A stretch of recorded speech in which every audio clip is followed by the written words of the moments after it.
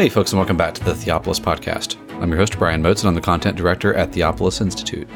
We at Theopolis train men and women to lead cultural renewal by renewing the church. Participants in our programs learn to read the Bible imaginatively, worship God faithfully, and engage the culture intelligently. In this episode, we are continuing our series on war with James Jordan, and here he's going to be talking about the duty of self-defense. As of this recording, we just announced a big update to the Theopolis blog. As of today, all articles from the Biblical Horizons website and the lesser-known BH WordPress blog are now on the Theopolis website at the Theopolis blog. The authors with articles moved over are James Jordan, Peter Leithart, Jeff Myers, Mark Horn, and Rich Bledsoe. In addition to this huge update to our blog, all of the categories on there have also been sharpened and cleaned up, and those categories are applied to the older pieces as well. So a few categories of note. You can find a category for Biblical Horizons, which has all of that older BH material, biblical theology, baptism, sacramental theology, how to worship, books, art, music, and of course, the books of the Bible, and many, many more. So a few ways that you can now benefit even more from our blog. First, use those categories. They will really help you out in diving deep into all that we have to offer. Next, you can now easily go back on the blog pages to pieces from the 80s, 90s, and 2000s. You'll see a pagination option there at the top and bottom of the page. And when you search on the blog, the categories, date, and authors are all now easily visible to you as you scroll, as they were not before. So this is going to make searching much simpler for you. So we hope that you are rejoicing with us in this huge update to our website and blog. This is some of the best biblical and theological content on the internet, and we hope that you'll dive deep and be really helped by it. And of course, we want to remind you to sign up for the Theopolis app. You can use the code Theopolitan to get your first month free and to begin enjoying all of that video and audio content, as well as ebook content there on our app. So use that code Theopolitan to get your first month free, and we look forward to seeing you over there. And all of this information, of course, can be found in the show notes. We want to thank you so much for listening, and we hope that you enjoy this time of teaching. And here is James Jordan giving a theology of self-defense. This week we were talking about war in Scripture, and that the principles of war that abide for us are principles of defensive warfare. It's true that God enlisted Israel to carry out His divine vengeance against the Canaanites, something He didn't do in the case of Noah and the flood, showing the progressive investiture of man with authority and power and dominion. But normally we have to, in the New Covenant particularly, internalize these principles, keep the Bible open before us, and seek to make applications. And we saw that the basic rule, there are two fundamental aspects of defensive warfare, or perspectives. One is vengeance, the fact that we are commanded to avenge wrongs done against others. And secondly, the principle of self-defense. We talked last week some about the principle of blood vengeance. Since we didn't get finished with that, we'll tie it together this morning. In Genesis chapter 9, verses 5 and 6, to get the law or principle before us again, God told Noah, and this was new, "Surely I will require your lifeblood, from every beast I will require it, and from every man. From every man's brother I will require the life of man. Whoever sheds man's blood, by man his blood shall be shed."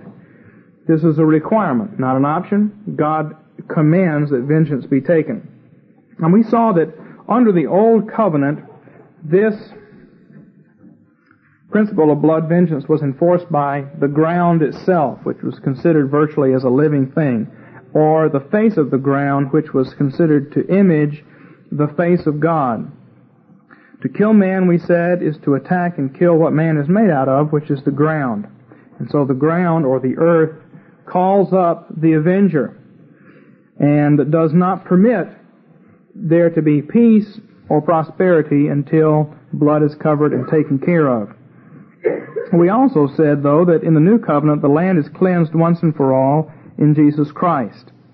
And that when we look at the New Covenant in Romans chapter 12, we find that there is nothing about an individual family avenger being raised up to take vengeance. In fact, that seems to be forbidden. Under the Old Covenant, if you killed my brother, it was my business to go out and kill you until you ran to a city. Under the New Covenant, it seems to be something completely different. Romans 12, verse 17, never pay back evil for evil to anyone. Respect what is right in the sight of all men. If possible, so far as it depends on you, be at peace with all men. Never take your own revenge, beloved, but leave room for the wrath of God, for it is written, vengeance is mine. Shows that it's a peculiar attribute of God. I will repay, says the Lord. But if your enemy is hungry, feed him, and if he's thirsty, give him to drink, and in so doing you will heap burning coals on his head. Do not be overcome by evil, but overcome evil with good. But then, he goes on to say, let every person be in subjection to the governing authorities, for there is no authority except from God, and those which exist are established by God. Therefore he who resists authority has opposed the ordinance of God, and they who have opposed will receive condemnation upon themselves. For rulers are not a cause of fear for good behavior, but of evil. Do you want to have no fear of authority? Do what is good, and you will have praise from the same. For it is a minister of God to you for good. But if you do what is evil, be afraid, for it does not bear the sword for nothing. That is, God gave it the sword. It is a minister of God, an avenger who brings wrath on the one who practices evil. Wherefore it is necessary to be in subjection, not only because of wrath, but also for conscience sake. For because of this you also pay taxes, for rulers are servants of God, devoting themselves to this very thing. Render to all what is due them, tax to whom tax is due, custom to whom custom, fear to whom fear, honor to whom honor. This establishes that God sets up the civil magistrate, and that his task is to be a minister of vengeance, just as the task of the church is to be a minister of redemption. Now, how is it that we can understand this change? That was where we were last week. Why is it that in the New Covenant there is this change? And I think there are some theological canons which, if we bear in mind, we can come to understand why there's a shift from this avenger, land, city of refuge principle in the Old Testament to something different in the New. If we look at Genesis chapter 2, which we won't do, we'll find that God establishes the garden, and he puts man in charge of guarding it, dressing it and guarding it. That is, exercising kingly and priestly dominion. After man begins his task, God brings a woman to him and puts her in the garden. Now, when Satan comes to attack and invade the garden, what he does is he attacks the woman. And that establishes we can infer from that without any difficulty that the man in guarding the garden is also supposed to guard his wife. He was supposed to step in and protect her from the serpent, just as he was supposed to step in and protect the garden from the serpent.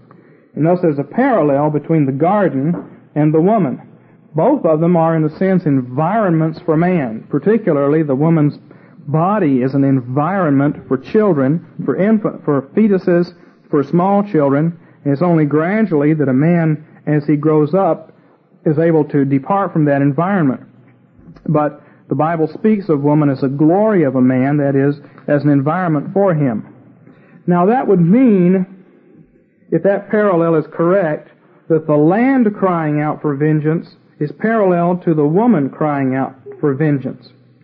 Now this parallel between the woman and the garden runs all through the Old Testament. It's particularly seen in the Song of Solomon, which we won't stop and just read all 8 chapters of, but you should be familiar with it enough to realize that that's the case. Everything is said in the garden, and yet when the woman is described, she is described in all this garden language. It's a walled garden, and she is said to be either a wall or a door. So the parallels are all established there. Man's relationship with the garden, his relationship with the woman, he's supposed to protect both. To attack and kill is an offense against the ground. It's also an offense against the bride.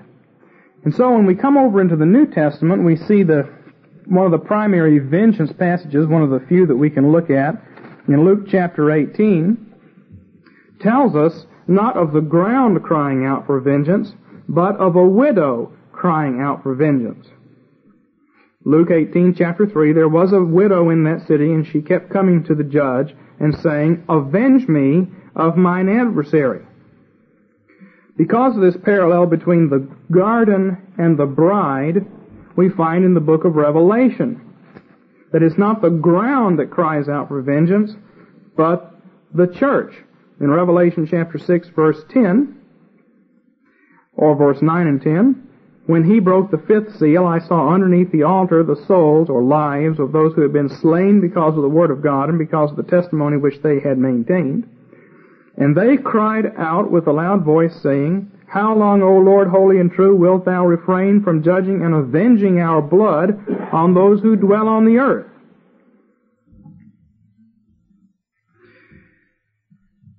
So I think, theologically, that we can explain. The Bible tells us there's this shift. The question that we're asking now is, can we understand the shift, or are we just going to have to say, yes, well, there's a change. The ground no longer calls up avengers because it's been cleansed once and for all. But we can see the change. There's a continuity in that the church is what cries for vengeance in her intercessory work. In the intercessory prayers of the church, the land cries out to God. It's interesting in the book of Revelation that we also see the church measuring out vengeance. The seven angels which blow trumpets and which pour out chalices of wrath are none other than the seven angels in chapters 2 and 3. They're the pastors of the churches. All this takes place in heaven, which is just a way of saying it takes place during a worship service. That's really all that this means. If it means more than that, then it means that the angels on earth are supposed to do the same kinds of things that the angels in heaven are doing, if these are spirit angels and not men. But the simplest interpretation, if you use Occam's razor and go with what's simplest, then the groups of seven angels in Revelation 4 through 19 are the same as the seven angels which are the pastors of the churches in chapters 2 and 3. However, we don't need to fight about that. The point is that in the New Covenant age, the principle of vengeance is still sound. And even though the soil itself is not defiled, there's still a sense in which if blood is shed all over the land as it is in our land, it will bring down judgment upon our land. And it's the business of the church to cry out to God for vengeance. The ground isn't going to do it anymore for us. Now it's being committed into our hands. As Galatians says, we're no longer small children. We now have to take charge of these things and make some decisions ourselves. We have to cry out to God for vengeance on behalf of the fatherless, the widow, the aborted, and all the rest. And God will answer. And we have to pour out bowls of vengeance in the church through declaration, and we have to establish Christian states which will enforce these things with the sword. We can find lots of principles in the avenger sanctuary system in the Old Testament and apply them in various ways. The point here is that it's entirely proper for man to wield the sword, and one of the canons of what a just war would be that it would be a war which avenges the righteous against the attacks of the wicked. And that would have to be a characteristic of a just war. Now, I will we can take questions or discussion for a few minutes on this principle of blood vengeance, but if you don't want to go into it, we'll move on to the right of self-defense. So what you're saying there, if I understand it correctly, is that the church has a right to take up its sword. No, the church doesn't. The church and her officers don't take up the sword. The church declares judgment by blowing the trumpet and pouring out bowls of wrath. The state. It's a separate institution under Christ. If we had any way to draw diagrams up here, in the Old Testament, the man, if you got in trouble, you had a kinsman redeemer who came and bought you back out of slavery. If somebody attacked you, you had an avenger of blood who would take vengeance. Well, that's the same person. The same person is kinsman redeemer and avenger of blood. Those are the twin works of Christ, and from them flow two institutions, the church, ministry of redemption, and state, ministry of vengeance. And they work hand in hand. The state drives men to the church, and if people are excommunicated, the church drives them back out to the state. It would be appropriate, I believe, during a ritual of excommunication to take a chalice of wine and dump it out. That was exactly what's going on in the book of Revelation. And if we wanted to call down a curse upon Dr. Lester's abortion chamber here in town, the elders up here could take chalices of wine and pour them out. That would represent what you see in the book of Revelation. Now that would be our asking Christ to act directly. But what Christ might do is He might raise up a godly magistrate here in town to shut Lester's clinic down. See? But what we do is declarative and symbolic, and because the word is more powerful, the pen is more powerful than the sword, our declarative and symbolic actions here are actually more powerful than the sword of the magistrate. But we don't take, the church doesn't take up the sword. You can even see that in the Old Testament when in Numbers chapter 1, when they took a census or a muster of all the men in Israel to be in the army, it says the Levites were excluded. Levites could voluntarily fight, but they were never drafted or enlisted in the army. Why does it picture a Christian with a sword in his hand? Because the scriptures and the proclamation of the gospel are a sword, are said to be a sword, and it is a weapon of war. But it's fundamentally declarative and symbolic in the church. The symbolic in the pregnant sense that the Bible has of symbols. But what we do, God really sees and honors.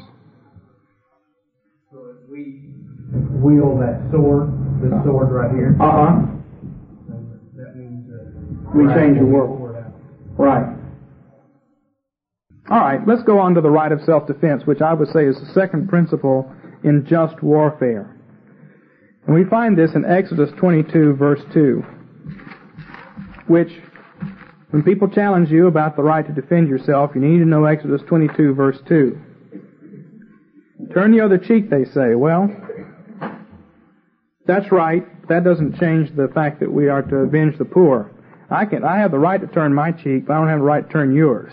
It's entirely proper to take vengeance for those who cannot protect themselves. And the right of self-defense here also qualifies the old turn the other cheek motif.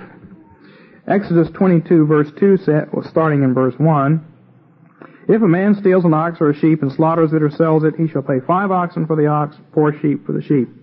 If the thief is caught while breaking in and is struck so that he dies, there shall be no blood guiltiness on his account. In other words, the ground will not call up an avenger. And anybody who thinks he's going to take vengeance is just going to have to be put to death himself. That's what this literally means. How would this work out? No blood guiltiness? No avenger. But if the sun is risen on him, there will be blood guiltiness on his account. He shall surely make restitution. If he owns nothing, then he shall be sold for his theft. Now, I've discussed this in my book, which I imagine most of you have, and you could read 2 or 3 pages on it there. Let me summarize here by saying that what this points to is the validity of boundaries in the Bible.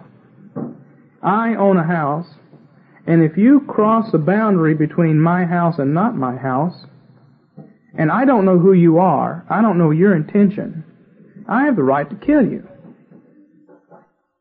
If it's at night, it says if the sun is risen on him. Now, in a very practical kind of way, in ancient Israel, you knew everybody who lived in the town. If you could see who it was who came in the house and you knew what they were trying to do, then you didn't necessarily have the right to kill them, unless they attacked you or something. But if you didn't know who they were, because it was dark at night and they didn't have electric lights, street lights, or anything else, at night, when it was dark, especially if there was no moon out, then you could kill because you didn't know who it was. Now, in our civilization, we have to make applications of this principle, and I've suggested some in the book. The rising of the sun in the Bible has a broader meaning of enabling us to make judgments. And if you lived in an apartment in New York City and somebody busted into your house, even if it was in the daytime, and they had a ski mask on their face and a gun in their hand, that's really taking place at night, right? And so there are applications that have to be made of this principle, and we can go to the Bible and find out that the expression sun rising and so forth means other things. Actually, the rising of the sun means you have power. If you can overpower the guy, you don't have the right to kill him. Jacob is like when Jacob wrestles with God and prevails, the sun rises. And Deborah says, may all of God's people be like the sun rising in its might. Somebody breaks in your house and you can capture him, then you don't have the right to kill him. But if you can't, then you do. There are a lot of things involved in this verse here when we start making application and studying out how we would apply it in various situations. But the bottom line is that boundaries are real. Boundaries are valid. And if an army comes in and crosses our boundary into our land, we have the right to fight that army. In fact, we have a duty and a responsibility to do so. As soon as they start killing widows and orphans, or anybody else, we're supposed to take revenge, and we have a right to defend our boundaries. Boundaries, now this is important against Anabaptists, communists, and other types. Boundaries did not come into the world because of sin. Boundaries are established in Genesis chapter 2. And there are two separate kinds of boundaries here put in the world. That's in addition to the boundary between heaven and earth. It says, the Lord God planted a garden toward the east in Eden, and there He placed the man whom He had formed. So, you've got the land of Eden, and on the east side you've got the Garden of Eden. Land of Eden, Garden of Eden. Now when Adam and Eve were kicked out of the Garden of Eden, where did they live? They lived in the land of Eden. And then when Cain left the land of Eden for the land of Nod. But you see, there are three actual stages here in the Old Testament. Later on, you've got priests and Aaronic priests, land of Israel, and Gentiles. These boundaries keep up. And the passage in Genesis 2 continues talking about creation ordinances. A river flowed out of Eden, not out of the garden as such, but out of the land of Eden. And from there it divided and became four rivers. The name of the first is Pishon. It flows around the land of Havilah. Well, we know this passage. I've read it in here enough times. Several different geographical locations with boundaries are presumed to exist here. So there are such things as national boundaries. And if an invader crosses the boundary, we have a duty and responsibility to kill him if he's attacking us. So a just war is a defensive war. A just war can also be a war to avenge widows, orphans, and others who are being persecuted by the wicked. I say this because I think that in our isolationist commitments, we sometimes wonder if it was right for, let's say, the Western powers to step in and defend people against Nazism. Let's just assume, without debating it, how many people were actually killed by the National Socialists, that they were killing lots and lots of women and children in Nazi Germany. Was it right for the other nations round about to send an army in to put a stop to that? Well, I think you can make a case for that from the Scripture. Would it have been right for us to send an attack force in to depose Idi Amin? I think you can make a case for that from Scripture. Now, I'm not saying that in every situation we have a blank check to be the world's policeman. I'm saying a case can be made from Scripture on the basis of these principles for stepping in to defend the weak and the powerless, and that's why I think in Western civilization under Christian influence, these kinds of things have happened from time to time. I'm not interested in debating whether we should have been in Vietnam or not. But if we had some treaties and alliances with South Vietnam, and if the communist powers were moving in and destroying widows and orphans, then it can be argued we had a just right to step in there and put a stop to it. You understand? I don't want to debate the facts of these things, but to illustrate the principles. Obviously, many people thought that's what we were doing in Vietnam. Maybe we were doing that. We didn't do a very good job. As soon as we left, they started killing widows and orphans again. I'm not sure we didn't kill a few ourselves. That's not the issue. The issue is here today is the principle of blood vengeance. All right. We can entertain some discussion of these things. If you don't want to discuss it, we'll go to the first example of a battle in Scripture and look at it, what it has to say. In a just war, is there any need for atonement money at the end of it?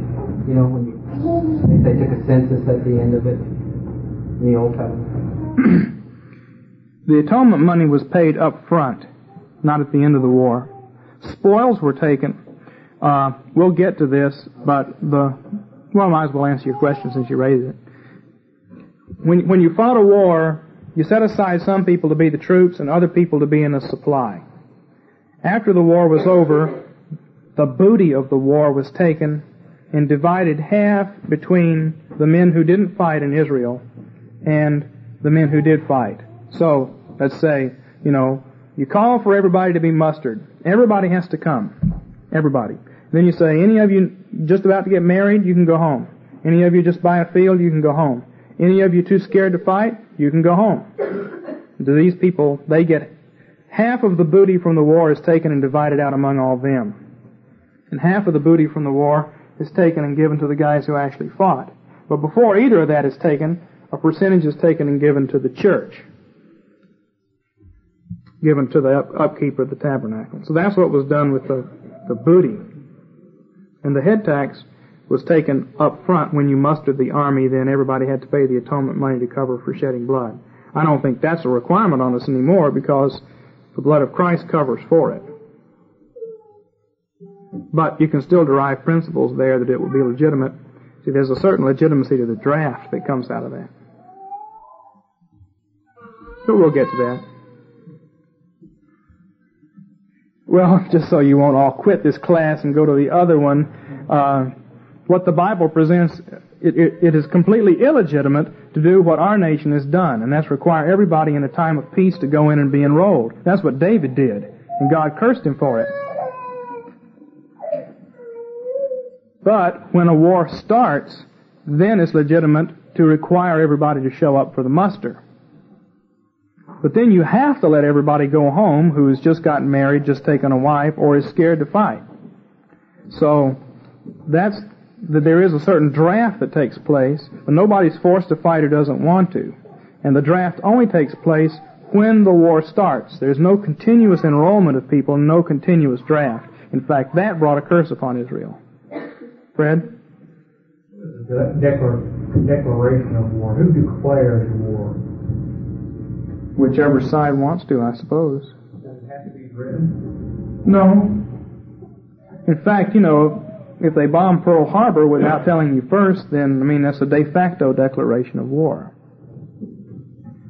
So it doesn't have to be stated at all. In fact, if you're going to fight an aggressive war, there's not a whole lot of point in telling people first that you're going to attack them and declaring war.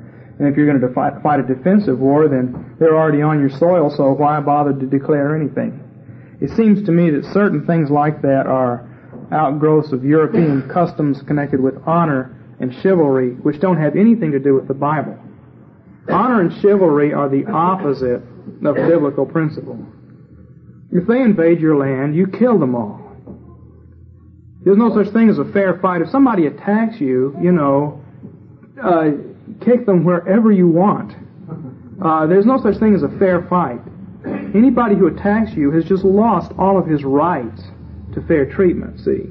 So that's a bunch of hogwash. And similarly with war, the fundamental principle of warfare, here I'm anticipating everything we're going to get into, but the fundamental principle of warfare is assassination. The way to fight the war in Vietnam is to send a death squad in to kill Ho Chi Minh. You don't kill all these 12, 13, 14-year-old children who have been given guns and sent into the South. You go kill Ho Chi Minh. And then you kill his replacement and his replacement and his replacement until they stop. See? You kill 5 guys instead of 500,000. Real simple. Why don't we do that? Well, because of pagan ideas of honor. Jim? I kind of answered my own question. Okay. All right, let's go on. People that are over, someone in authority over you attack you. Then you just have to get out. Flight is a perfectly legitimate way of dealing with oppression. The civil sword is defensive, right? Yeah. Okay, is the ecclesiastical sword defensive or? No, I'd say the ecclesiastical sword is primarily aggressive. You could sort of make a paradigm out of that with leaving fuzzy boundaries, but you could say primarily aggressive for the church, primarily defensive for the state. Defensive and a vengeance. Okay, look at Genesis chapter 14. This is the first big war we have, and we're going to move now to, we're still talking about how God trains His people in war, Psalm 144.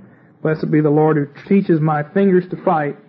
Let's look at how God trained the patriarchs in warfare. And we're not going to, the whole Old Testament has to do with wars, and so we're not going to be here 2 years from now still tracking through the Old Testament looking how God trains His people at war. But let's take a couple of examples. In Genesis 14 is a lot of fun, and we'll just settle down here for a while today and next week and look at the details here.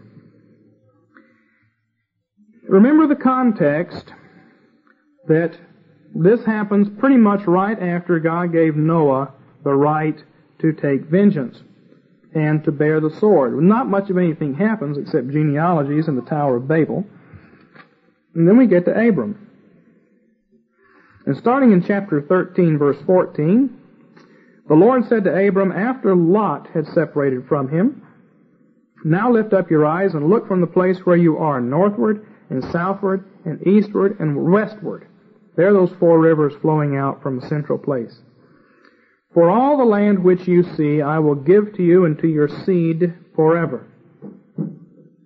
And I will make your seed as the dust of the earth, so that if anyone can number the dust of the earth, then your seed can also be numbered.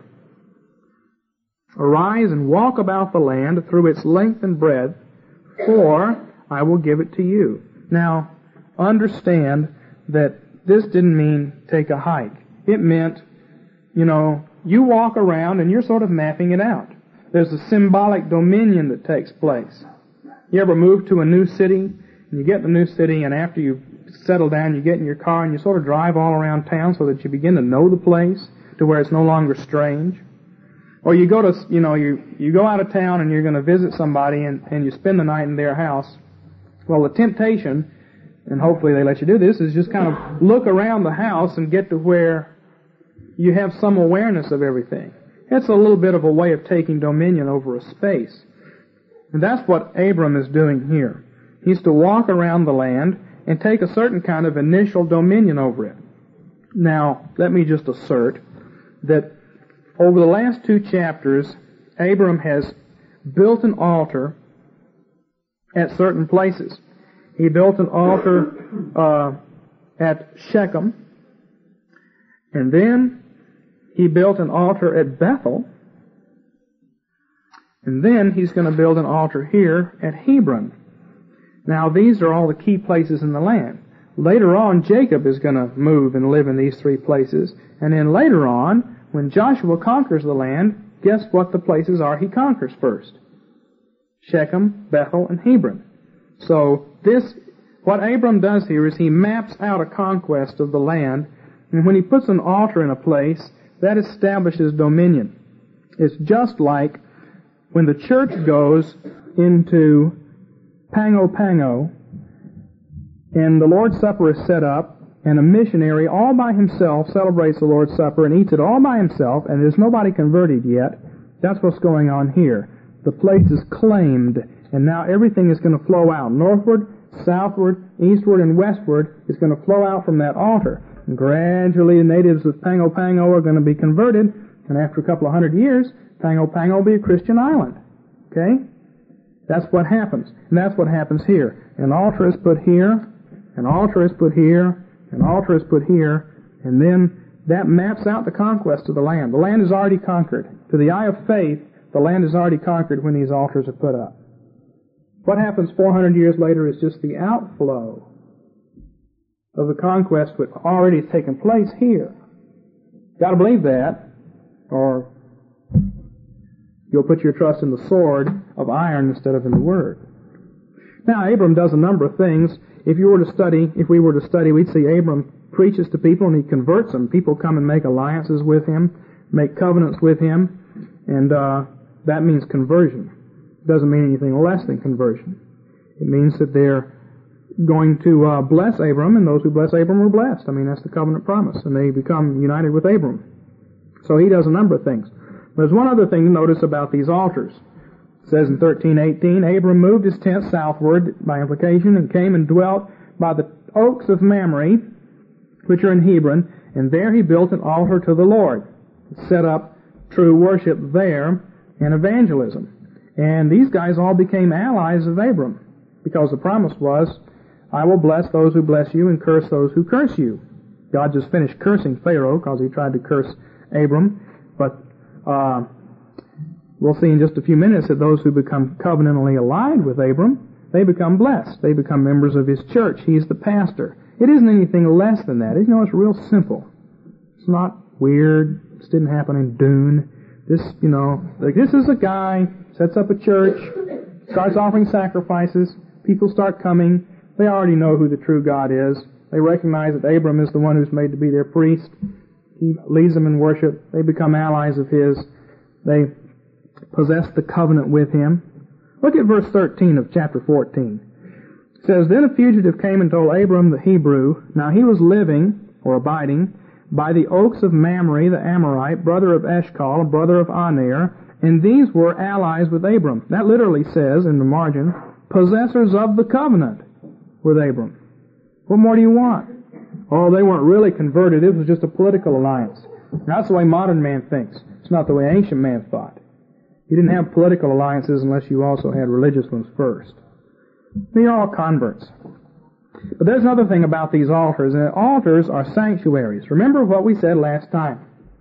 If I kill your brother, then you're going to be coming after me, so I've got to run and take hold of the horns of the altar. So altars are sanctuary places. They're a place of refuge. And Abram, since he represents the church, he is the pastor, he sets up these altars which are the place of refuge for people to run to and take hold of. Now, what happens in Genesis 14 when Lot is captured, Lot needs some refuge and sanctuary, so Abram goes and gets him and brings him back to this altar. It's at Hebron. Now let's begin to look at this story here. It came about in the days of Amraphel, king of Shinar. That's where the Tower of Babel was built, remember? Arioch, king of Elasar, Chedorlaomer, king of Elam, and Tidal, king of the nations, or Goyim. They made war with Bera, king of Sodom, Bersha, king of Gomorrah, Shinab, king of Admah, Shemeber, king of Zeboim, and the king of Bela, that is, Zoar. All these came, joined together, to the valley of Siddim, that is, the Salt Sea. It wasn't the Salt Sea at the time, that is, Dead Sea. That happened later on. 12 years they had served Chedorlaomer, but the 13th year they rebelled. And in the 14th year, Chedorlaomer and the kings that were with him came and defeated the Rephaim in Ashtaroth Karanaim, and the Zuzim in Ham, and the Emim in Shaveh Kiriathaim. You ever wondered what happened to those guys? Now you got it. And the Horites in their Mount Seir, as far as El Paran, which is by the wilderness. Any of these names ring any bells to you? Rephaim, Zuzim, Emim, Horites? Ever heard of them before? Well, let's keep looking. They came back, turned back, and came to En Mishpat, that is Kadesh. Ever heard of Kadesh before? Conquered all the country of the Amalekites, and also the Amorites who live in Hazazon Tamar. These are all the people that Israel is supposed to conquer later on. Right? But Israel was scared to conquer them. But these pagans, you know, they were able to do so. And the king of Sodom, and the king of Gomorrah, and the king of Admah, and the king of Zeboim, and the king of Bela, that is Zoar. Thought we already knew that. Why tell us again? That's the question you got to ask when you read this. Is that a brute fact, or is it there for a reason?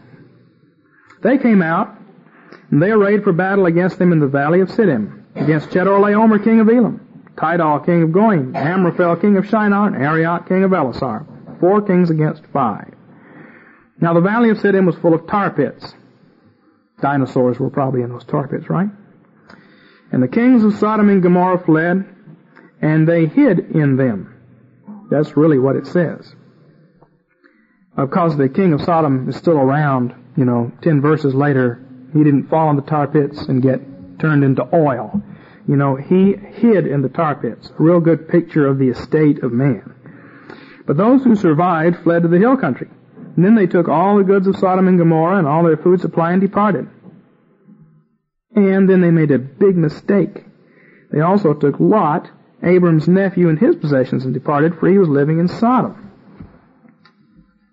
Well, let's look at this. Abram was given all this land Boy, what kind of a land was it?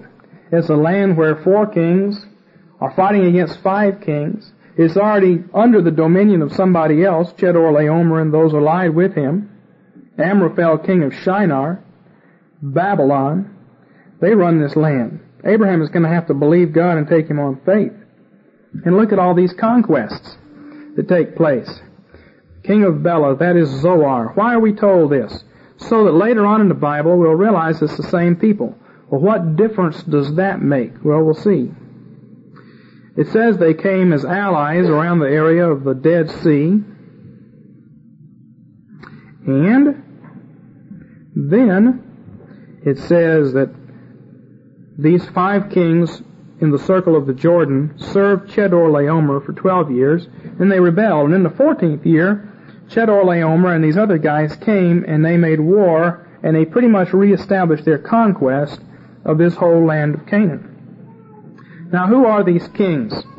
Amraphel, king of Shinar. Well, he and Arioch, the king of Elasar, are Hamites, but they're not Canaanites. And they're dwelling in the tents of Shem, because Chedorlaomer, the king of Elam, is a Shemite, and he's obviously in charge.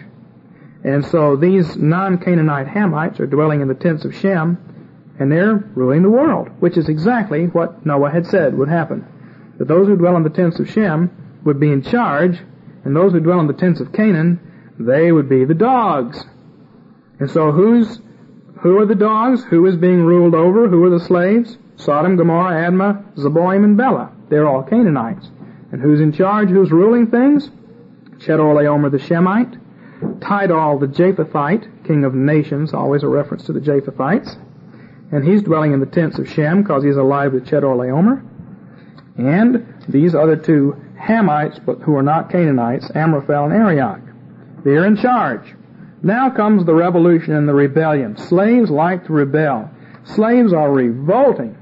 They like to revolt against those who are on top. That's how they become slaves in the first place, because they have a revolutionary rather than a submission to authority mentality.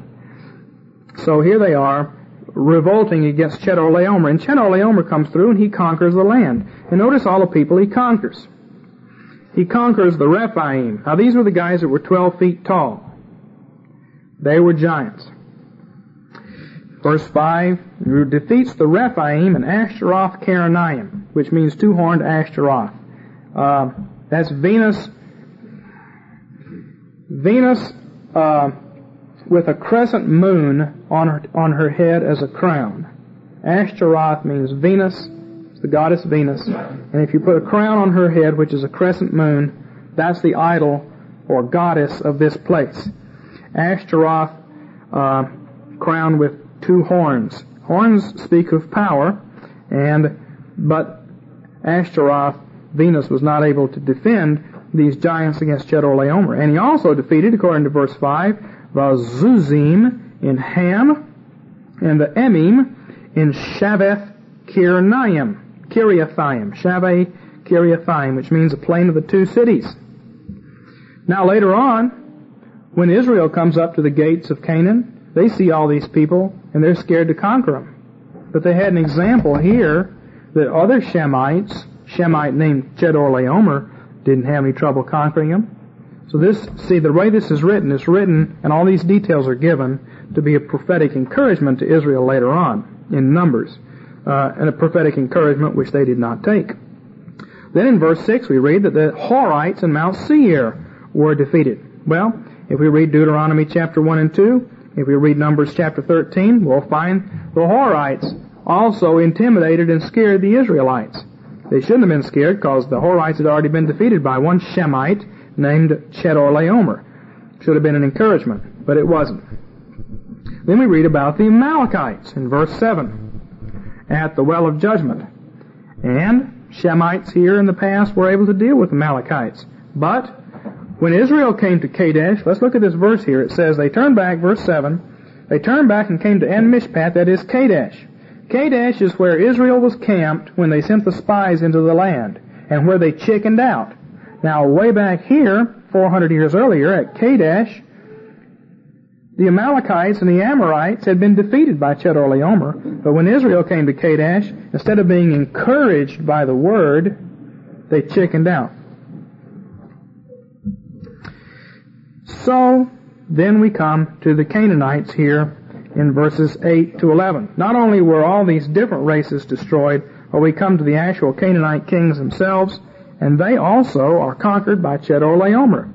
And they have to go and hide in the tar pits, and they have to go flee to the hills, and they lose all their goods. Now all of this is proleptic or prophetic. It's acted out in advance of what Israel would do. But then they make their big mistake, and they take Lot. They attack the church. And now we come to the greater conquest. Then a fugitive came and told Abram the Hebrew. Now that's important. Why is Abram called a Hebrew here? This is about the only place he is. In fact, if my marginal notations are right, it's the only place. Why is Abram called Abram the Hebrew here? Well, in Genesis 10, verse 22, you always have to look back at the Table of Nations if you want to get these relations right. In Genesis 10, verse 22, we see that the sons of Shem were Elam and Asher and Arpachshad and Lud and Aram. The firstborn son of Shem was Elam, and Chedorlaomer was an Elamite. He's firstborn. Now, a later son is Arpachshad, and Shem if we read the genealogy in chapter 11 and following, we find that Arpachshad is the ancestor of Abraham. Now remember, we got a fundamental principle operating in Genesis, that the firstborn son always forfeits dominion. Chedorlaomer, descendant of Elam, he's the firstborn, and Abram, the descendant of Eber, and back to Arpachshad, he's the secondborn, or later born, and he's going to take dominion. So that's why we're told Abram the Hebrew here. And he's got these allies, people who are members of his church. And then in verse 14, Abram heard that his brother, or relative, Lot, had been taken captive. He mustered out his trained men, born in his house, 318. Why that number is a real good question. It just happens to be the numerical value of the word lot. But that couldn't be relevant. At least, that's what we think. Who knows why 318? Maybe that's just the number that happened to be there, but if it was just happened to be there, why are we told it? Why is it important? Why does the Spirit record it? I don't know. And they went in pursuit as far as Dan. Now we don't have a map here, but Hebron is way down here, and that's where they start, and Dan is way up here, and that's where they go. The whole length of the land. So who has the real dominion over this land? Abram does. And he divided his forces against them by night, he and his servants, and defeated them and pursued them as far as Hobah, which is north of Damascus. So they pursued him way on up to Damascus, which is way on up north of Dan. And he brought back all the goods, and brought back his relative Lot with his possessions, and also the women and the people. So, it says, after his return from the smiting of Chedorlaomer and the kings who were with him, we need read no further. Now we find out that in the midst of all of this, Abram the Hebrew was even more powerful than Chedorlaomer. Who has dominion over the land? Abram the Hebrew. Even more powerful than Chedorlaomer. He's able to run the whole length of the land, to extend sanctuary and to avenge his kin and bring them back to Hebron. That's the point here. And if you're an Israelite and you're camped at Kadesh in Numbers 13, and you're about to move into the land and you're worried about Rephaim and Emim and Zuzim, Horites, Amorites, and Amalekites, you don't need to worry about them, because not only was Chedorlaomer able to conquer them, but Abram was able to conquer Chedorlaomer. So we now know who the stronger ones are. Of course, Israel didn't learn from this prophecy. They didn't take it seriously. They didn't believe it.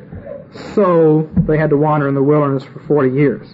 That's really another story. But that's why there are all these parenthetical notes here in chapter 14. They turned back and came to En Mishpat, that is Kadesh.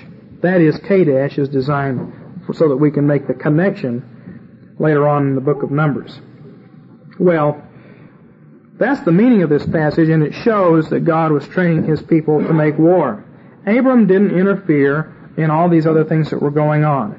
But when he had to protect his own people, to protect Lot, then he was perfectly able and capable of raising an army, taking that army out and smiting all the adversaries.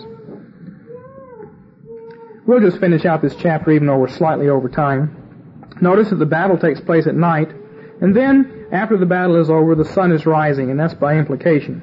And they have a communion meal with Melchizedek, and the spoils are taken and given to Abram's allies, those in covenant with him. Those who bless Abraham, they get blessed.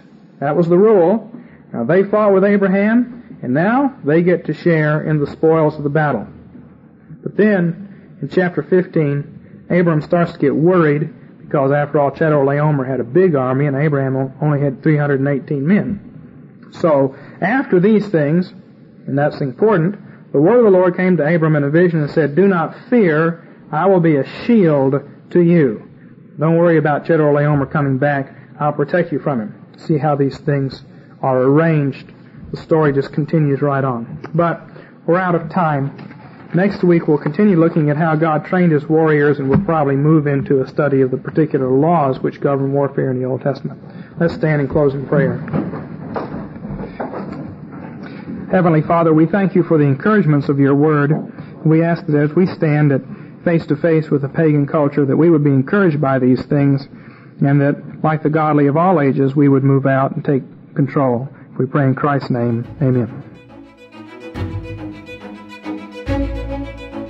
Thank you again for enjoying this episode of the Theopolis Podcast. For more information and for more content from Theopolis, you can check us out online at theopolisinstitute.com. We release new articles every Tuesday and Thursday on our blog, so you'll want to make sure to look out for those. You can also find us on Twitter at _Theopolis, and on Facebook if you just search for our name. If you've been helped, sharpened, and encouraged by this podcast, we'd really love it if you would go to iTunes and leave us a review. It just takes a few seconds, and it really will help us along in getting our content in front of new listeners. That's all for now, friends. We really look forward to being with you all again in the next episode. And as always, thank you so much for listening.